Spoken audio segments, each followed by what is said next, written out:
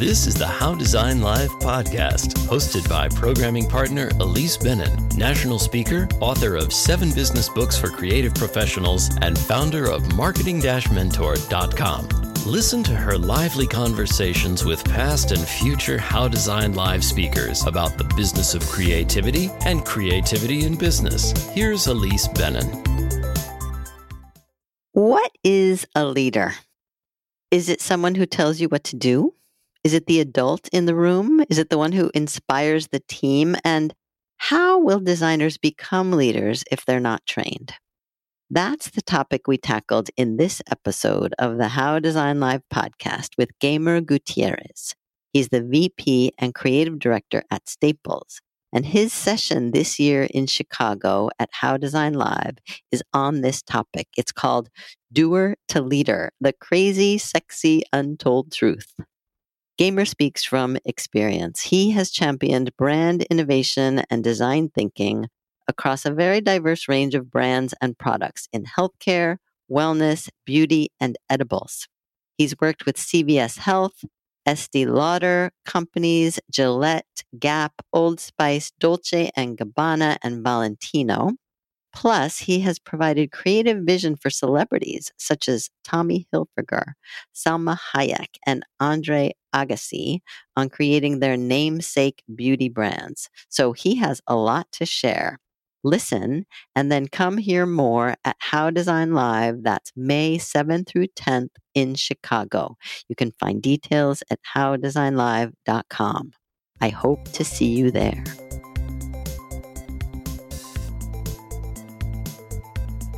Hello, Gaemer. Welcome to the podcast. Hi, it's nice to be here, to be talking to you. Thank you. Please introduce yourself. Oh, well, my name is Gaemer Guttierez, and I'm currently Vice President Creative Director at Staples, Inc. And I've been in the industry for close to 20 years, working in mostly in-house agencies and some in agencies earlier on my career. I've experienced a lot of the challenges of navigating the business community as a creative and understanding that very critical step from being that designer or writer or the doer into being a leader and what that means. Well, that's a perfect segue into what we're going to talk about, because we are talking today because you are speaking at How Design Live in May in Chicago. And one of your sessions is called Doer to Leader, the crazy, sexy, untold truth, a very provocative title. So tell us all about it. And actually, would you start, if you don't mind, with what the heck is a leader? I always wonder, what is a leader? Gosh, that's a great question, because I've been asking myself that for like a couple decades now. And I think it means a lot of different things to people. I personally have researched and read lots of books on leadership, and it's some say that it's the person who leads from the front or leads from behind or inspires the team to do what they do. There's so many different interpretations, and I can only go with my own personal experience where, as a designer, I went to design school. I was a designer and I did well. I got promoted. You designed more. But then all of a sudden I found myself managing 10 to 20 people after being promoted. And all of a sudden I'm managing all these people. And I still had the mindset of being a designer, wanting to be a designer. And I end up wanting to be so specific in I wanted to sit down and design it for them. And it was very confusing for me because I still wanted to be the designer, yet I had to lead this group of people. And after some time, I realized that I had to really take that step from wanting to be the guy who designed it to being the person who's actually inspiring the team to create something great. And so does that mean that you're telling people what to do, or deliberately not telling people what to do? Well, I think it's a balance. And I know, and for me, that's always been a challenge, right? In my career, where what's the balance between wanting to tell exactly and be very tactical, especially with design, being tactical and telling them exactly how to design it, versus being much more inspiring and allowing them to sort it out for themselves. And it's not a very easy process, because I know what I want, but then I want to allow them to do it in their own way. So it's a very challenging balance. And sometimes I think about a leader or leadership as being the adult in the room. And you were talking about accountability, and that always makes me think about blame, the opposite, right? Or one opposite of accountability, where people just really want to pass the buck or not take responsibility or say, oh no, I had nothing to do with that. That was her fault. And so as the leader, it seems to me you have to always be the one that says, okay, what part did I play in this, and how could I have prevented it from happening, or what do we need to do differently next time to make sure it never happens again? I mean, is that part of how you lead? Yeah. So I think when I think about the statement, so I've been thinking about this a lot, and one of the statements that comes to mind is taking accountability for being the cause and make it happen. So I want to break that down a little bit, because taking accountability is not necessarily, so it's the balance between me sitting back and allowing everybody to do it, but being accountable with the success of the team. So my success is the team's success, and the team's success is my success. So taking accountability is still being part of the solution or driving the solution. And then being the cause, in a way, I see my job as creating an environment so that designers can do great work. And that's the big difference, where going from designer, I'm the designer who's actually designing it. But then as a leader of that team now, I'm creating an environment where those designers have the freedom and the flexibility and in the environment for them to do the best work they can. I don't work in a metropolitan area. So like if you work in Chicago or New York or even within Boston, you're often inspired just by walking down the street. But one of the things I do is I bring speakers in. I bring inspiration to the office, and they come and talk to the team, or create an environment so that there's space for people to collaborate or brainstorm, or send them to conferences like How, so that they can get out of the office and be inspired by other colleagues. So I think there's a couple different ways that I do that. Or there have been times where I'll take the team out to, in Providence, a small city, and there are some art events. Well, I'll take them all together. We'll all go to the art event just to get out of the office and be inspired. So I think a lot of it is inspiration and space to do the work, and also allowing them to do the work they can do.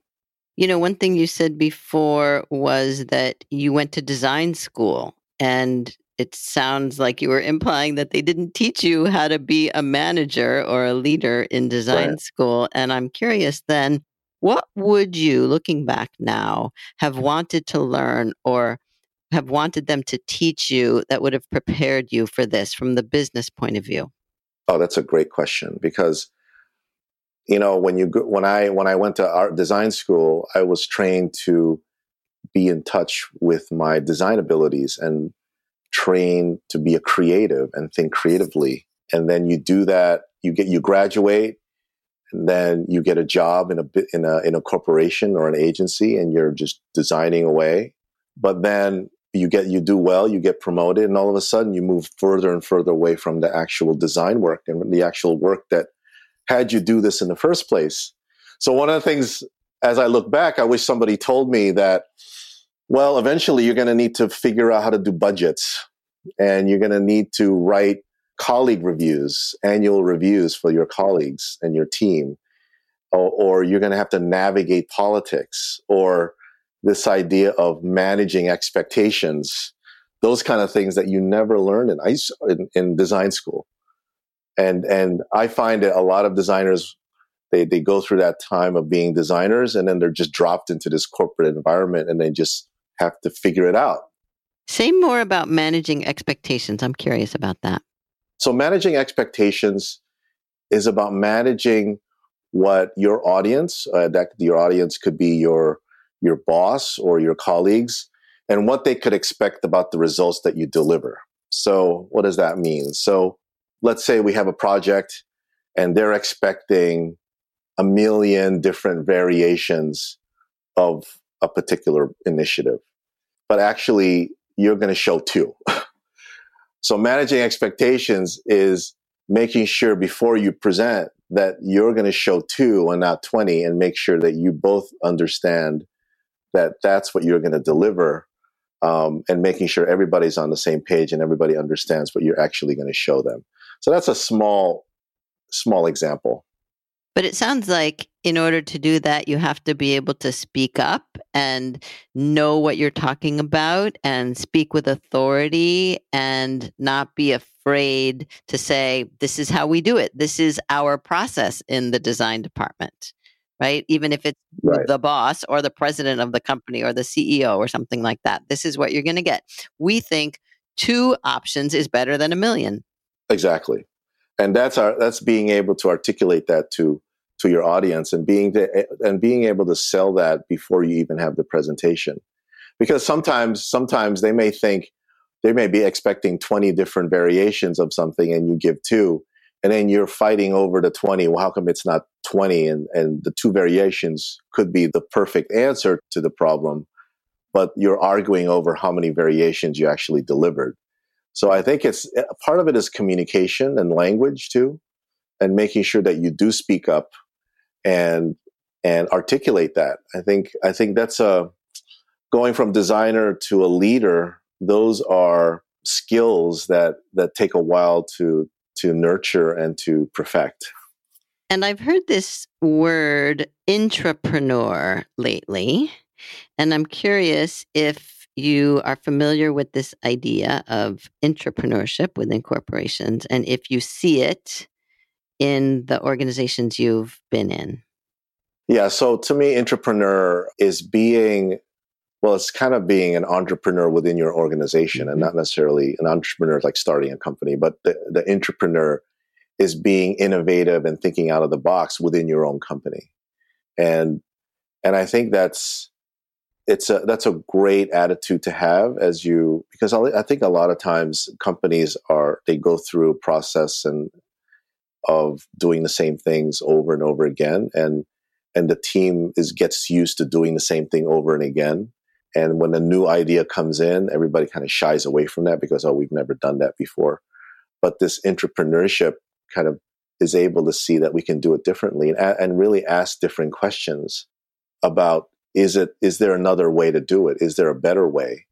Can we think out of the box? Can we ask different types of questions and solve solutions differently? And it would seem to me designers especially, and creative professionals in general, are in the perfect position to be these kind of change agents or provocateurs if they, have the courage or take the risk. Is it risky? Will it get you fired to speak this way or to think this way or to push in this way?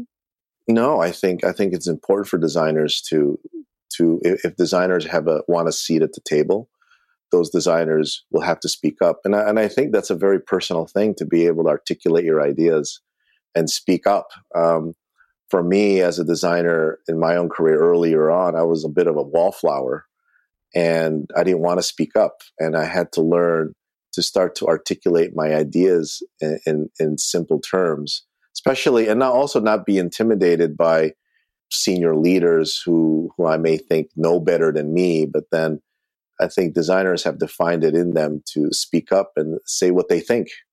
And if there are designers listening who were the young gamer and a little intimidated and not speaking up, what is a first step that you would recommend they take in that direction?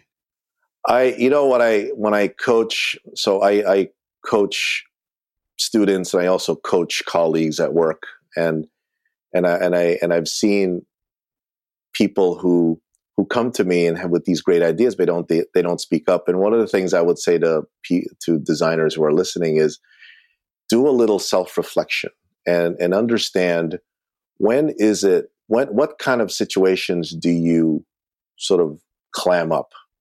Like, when do you get, do you clam up when you're nervous, or do you clam up when you feel intimidated? Just as a start, understand when you are afraid to speak up, and just be aware of that. Because if you kind of be aware in a certain situation or circumstance that you feel like you can't express yourself, then you can then you know when it happens, and you can remind yourself, okay, now you got to speak up. And I think part of it is awareness. That's the start.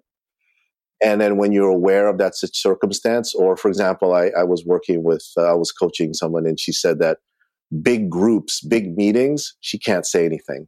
And I told her, well, next time you're in a big meeting with like lots of people, know that you're going to walk in and you're probably not going to want to speak up. So you already walk into that with that idea. So when you do have an idea in that situation, you got to remind yourself like, okay, I got to speak up, and you kind of force yourself. It starts with awareness. And what about the mode of communication? I wonder if someone is reluctant to literally speak up in a meeting, whether big or small, if writing something is a step in the right direction to articulate and then share it with someone, or share it in advance of a meeting or something like that, just to begin getting the ideas out of oneself. Absolutely. I think that's a great practice to have, especially if you're walking into a presentation and writing down your ideas, or writing down why you think this idea is a good idea. I think it's very helpful to write down bullet by bullet why you think it is, because it gets it out of your head. Because as designers, we assume that people know exactly what we mean, but when you write it down, you can actually evaluate it yourself and see what makes sense. And you can, for me, I do that to just organize my thoughts, and not necessarily try to sound smart or sound a particular way, but it just helps me organize what I want to say.